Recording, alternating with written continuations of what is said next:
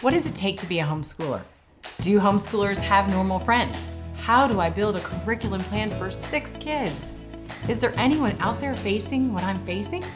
So many of these real questions never get real answers, let alone the hope and encouragement these questions are really asking for. Until now.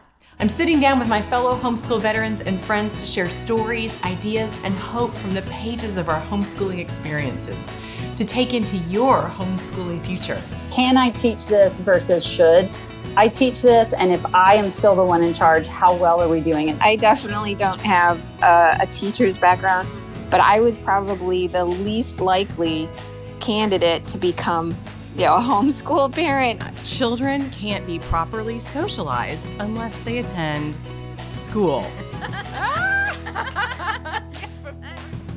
Hello, friends. I'm Carrie McGraw, and this is the Homeschool Journal.